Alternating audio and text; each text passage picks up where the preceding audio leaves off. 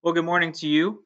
My name is Justin Smith. I am one of the staff pastors at Smithville Mennonite Church, and I have the privilege of bringing you the sermon this morning. First of all, I hope that you and your family had a great Christmas yesterday.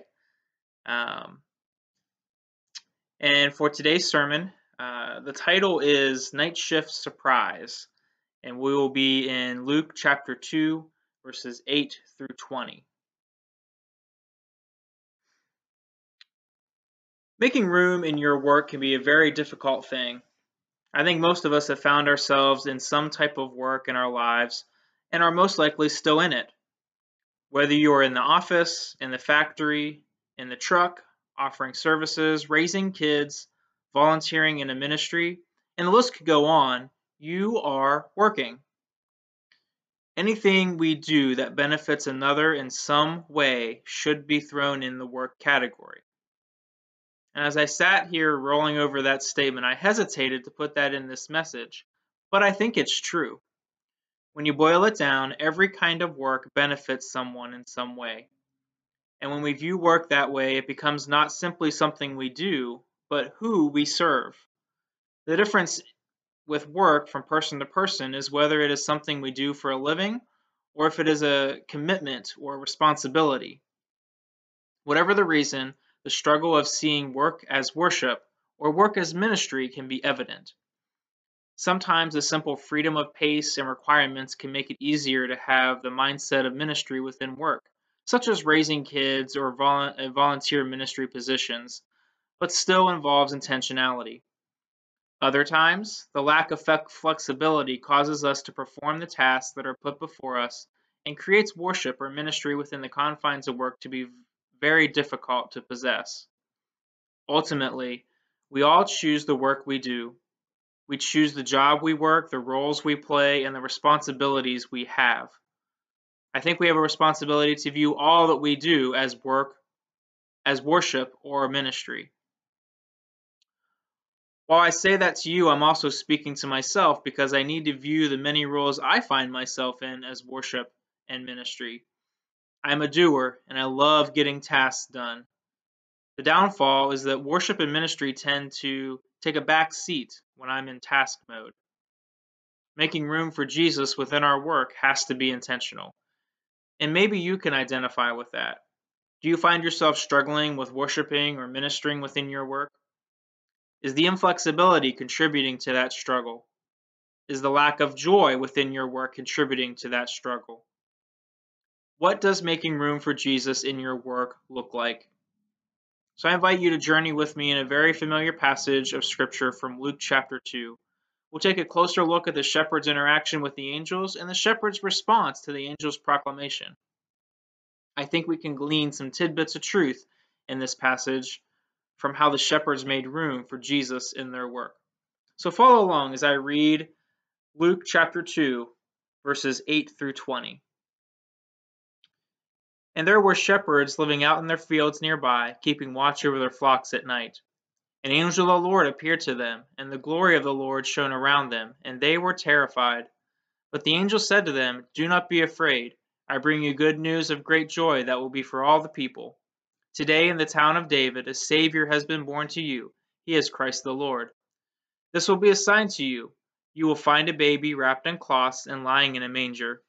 Suddenly, a great company of the heavenly hosts appeared with the angel, praising God and saying, "Glory to God in the highest, and on earth peace to men on whom his favor rests." When the angels had left them and gone into heaven, the shepherds said to one another, "Let's go to Bethlehem and see this thing that has happened, which the Lord has told us about." So they hurried off and found Mary and Joseph and the baby, who was lying in the manger. When they had seen him, they spread the word concerning what had been told them about this child, and all who heard it were amazed at what the shepherds said to them. But Mary treasured up all these things and pondered them in her heart.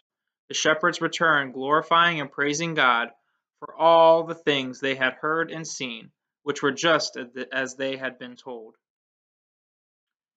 These shepherds were on night shift. Last year, we talked about the shepherds having a greater role than just tending to ordinary sheep. These shepherds were more than likely shepherds that were tending a specialized herd, that was used for temporal sacrifices. Jewish religious leaders had requirements for those sacrifices to be unblemished lambs. These shepherds would be accountable to high leadership in Jerusalem. Can anyone identify with being accountable in your work to someone in a higher position than you? We should keep that in mind as we continue to explore the different dynamics of this passage. Shepherding in general was not a desirable job in those days, but one that was essential. Ever feel like what you're doing is so underappreciated but essential to some part of society? You might be able to identify with the shepherds. Not only was their position less than desirable in society, but at this point in Scripture, they were on the night shift. I know some people that love night shift, and I'm glad that there are some that do. For the most part, I would tend to believe that most people would rather sleep on the night shift than work. But I think that most of us have been on the night shift to experience it at some point in our lives. If you haven't yet, I believe you will. Whether it was a very late night at work to meet a deadline, or caring for an infant during the night, night shift is a reality for most at some point in our lives. In the undesirable times in our work, we can still make room for Jesus. There are going to be times in our work where we tend to wish we're different, but it is in those times we can get a clear glimpse of how much room we truly have for Jesus in our work. For me, my attitude can fill up the space that was meant for Jesus. Focusing on the undesirable times in our work can steal precious time that could be used to worship. Then, in the middle of the night, when it was pitch black, an angel appeared to them. The glory of God was radiant and is nearly impossible for us to define. Some words that could be used would be magnificence, worth, loveliness, or grandeur. But I think the word that sticks out the most in this part of the passage is the word shone. God's glory becomes visible when nothing else is, if you are open to it and receive it. But it also terrified them, which literally means that they feared a great fear. Initially, this fear was actually being afraid. I think I would be afraid too if a giant flashlight turned on and an angel appeared to me in a place where you wouldn't ever think that that would happen. But the angel's words brought comfort, anticipating that fear would be a part of the shepherd's experience. Then I believe that fear turned into reverence because the shepherds knew about the prophecies, and this proclamation of the Savior coming into the world had great meaning and importance to them. Have you ever felt something from your work that seemed to be one thing and turned out to be another? Maybe you didn't have the full scope of information before a reaction or how you felt about something. Just the other day, my lead pastor and I were having a conversation about the pictures on a website. We both agreed that the pictures needed updated, but the scope of what needed changed was misunderstood. Surprising that we would misunderstand each other, I know, but it happens. I understood he was asking for all of the pictures to be changed, which is a very big undertaking. He was actually asking for only the homepage slideshow pictures to be changed.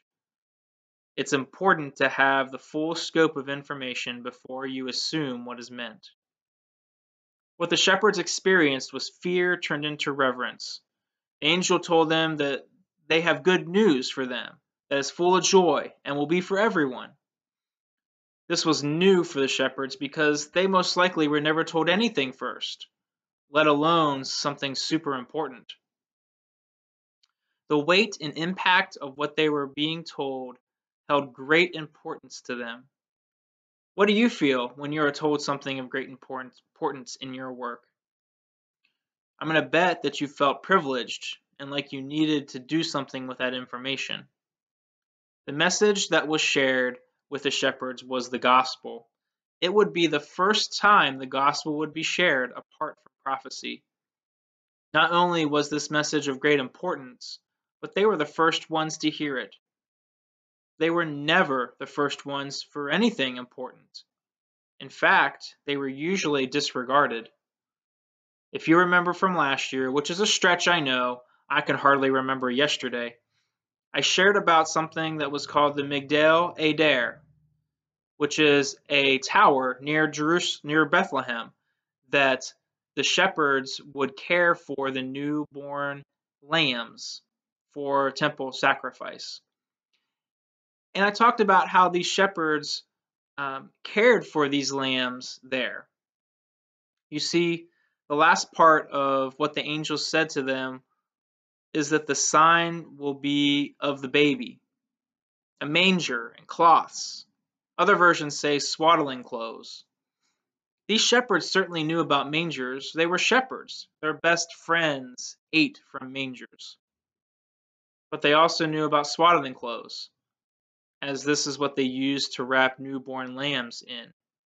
They knew exactly what they were looking for. I can imagine that this excited them because they were confident that they would find the newborn king who is the Messiah. You know how it feels when you receive some exciting information in your work and you confidently know what to do with it. You want to do something with it, and that's exactly what the shepherds did. While the shepherds received some exciting news within their work, I want to share with you some exciting news that happened to me within my work. I want to read to you a passage of scripture from Psalm 40. I waited patiently for the Lord. He turned to me and heard my cry. He lifted me out of the slimy pit, out of the mud and mire. He set my feet on a rock and gave me a firm place to stand. He put a new song in my mouth, a hymn of praise to our God. Many will see and fear and put their trust in the Lord. I recently was given the opportunity to take a sabbatical with my family. And the Sunday that I came back from my sabbatical, this was the scripture that I used for my call to worship. And I told our congregation that this basically sums up my sabbatical. The last week of my sabbatical was life transforming. I need to tell you a little bit about my story for this story to make sense. About 7 years ago, my wife and I had two stillborn children, about 16 months apart.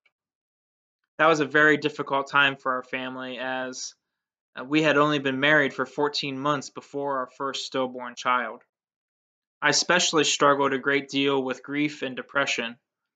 I also struggled with hearing from God during that time and even after I worked through grief. Many times in the past 7 years, I have wondered where God was and why he wasn't listening to his hurting child. I could not understand why a loving God would not help his hurting child. What I was experiencing didn't make sense to me from what I knew about who God is. Fast forward to October of this year, and I had another intense experience with not hearing from God. I was headed to the Billy Graham Training Center in Asheville, North Carolina, and God brought a book to my mind that was introduced to me a year and a half prior.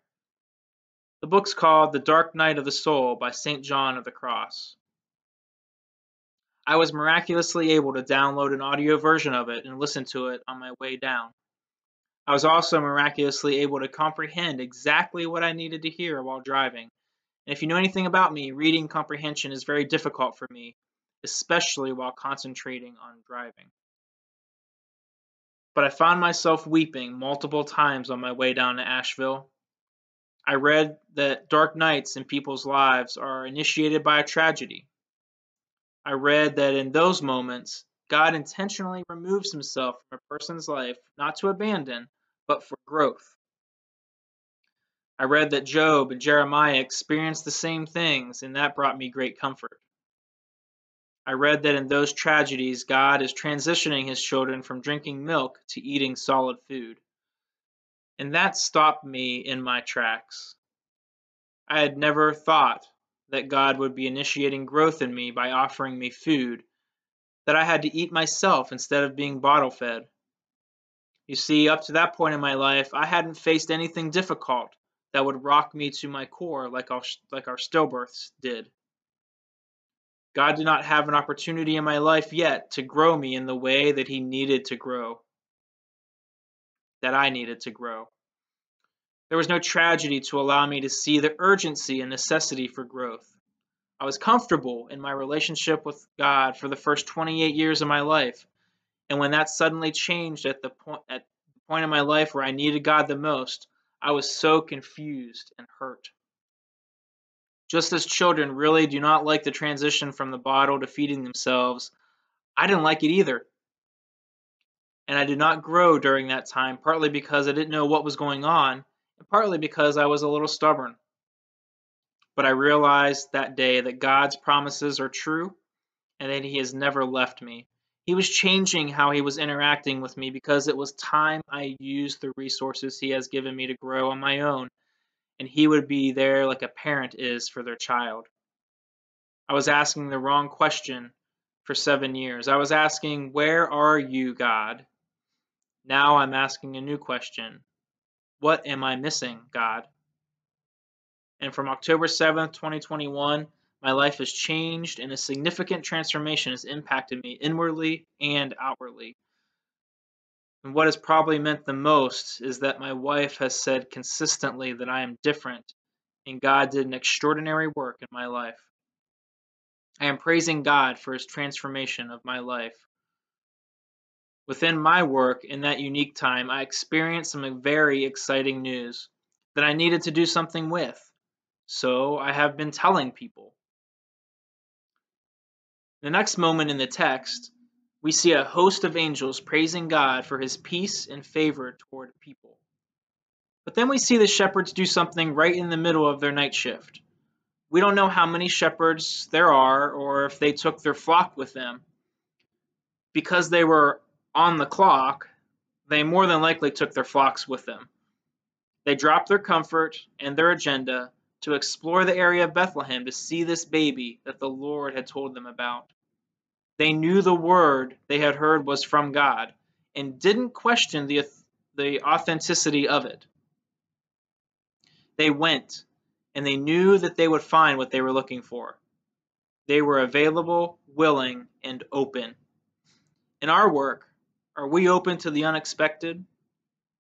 One reason why I started our time together talking about work as worship is for this part of the passage.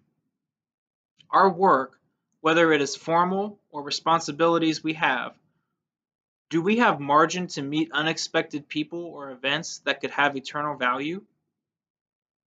What is margin, you ask? It's that space or time in our lives that we welcome unexpected things to interrupt us. When there is margin, we can have a greater change to not miss something that God is putting before us, maybe for us to be a part of. I'm sure the religious leaders had some kind of guidelines of what had to be done with lambs to keep them pure and worthy of sacrifice. But the shepherds decided to change what they were doing that night because they knew there was an eternal significance. They had margin and knew that they were a part of something big. Another part of the passage that plays into this point is that the shepherds hurried off. They had a sense of urgency to this information that they were given by the angel. A great challenge for us in our work is to be open for the unexpected and figure out how we can invest in it.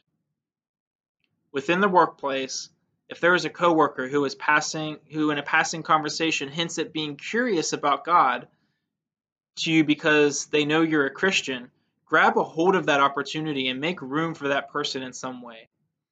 At home, if your children are having some moments of correction that reflect a heart issue, make room for conversations and teaching that point to the heart of God.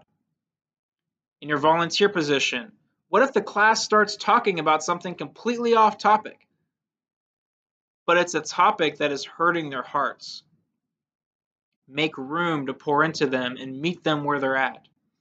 In your life, what if a person comes to you with a need they have? Make room for them and find a way to meet their need, whether it be you or someone else that can meet it. You know, for work to be worship, it has to start as a lifestyle choice. We must embrace Romans 12:1, where we are used as a resource to accomplish the things of God because we're available to Him for His use. And I think of another way of being a part of His grand purpose is what the shepherds did after they saw things that were just as they had been told.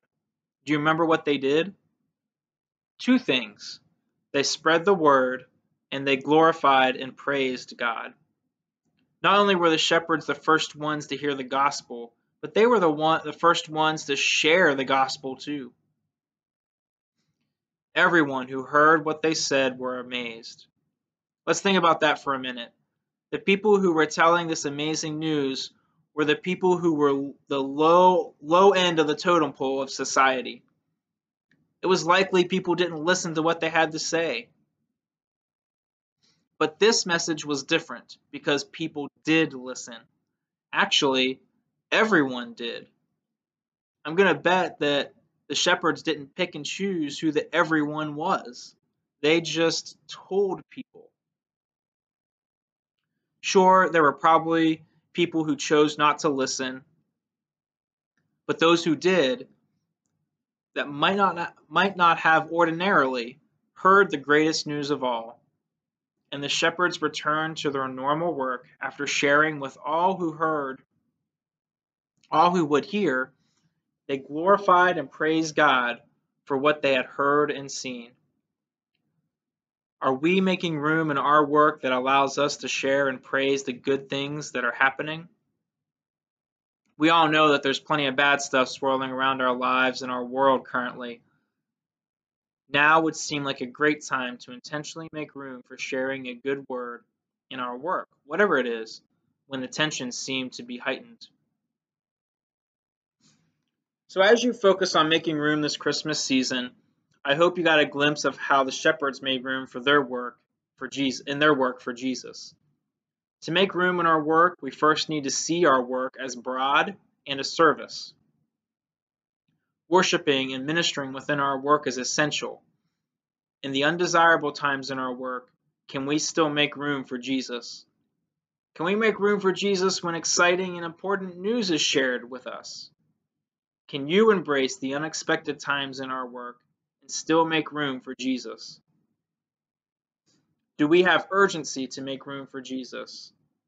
Are we willing to make room for Jesus by sharing and praising? We are left with decisions of how we view our work. Can we make room for Jesus this Christmas within our work? If we do, the places we find ourselves at work can be drastically impacted by the love of Jesus and impacted for the better with life transformation. Will you pray with me? Father God, as we look to you this Christmas season, and as we think about our role in our work, whether it is something that's formal or whether it is something that is our responsibility, we pray that we would be able to make room for you in our work, that we would sense an urgency, that we would have margin, and that you would show us and present to us opportunities that can be life transforming for others we come in contact with, and maybe even ourselves. God, I pray that you would guide us and direct us. Show us, have mercy on us, give us grace and love. We love you and we praise you. We ask all of this in your Son's name. Amen. Thank you for being with us this morning and listening to the Word of God. I pray that His Word has changed your heart from the inside out. And may you have an amazing rest of the Christmas season.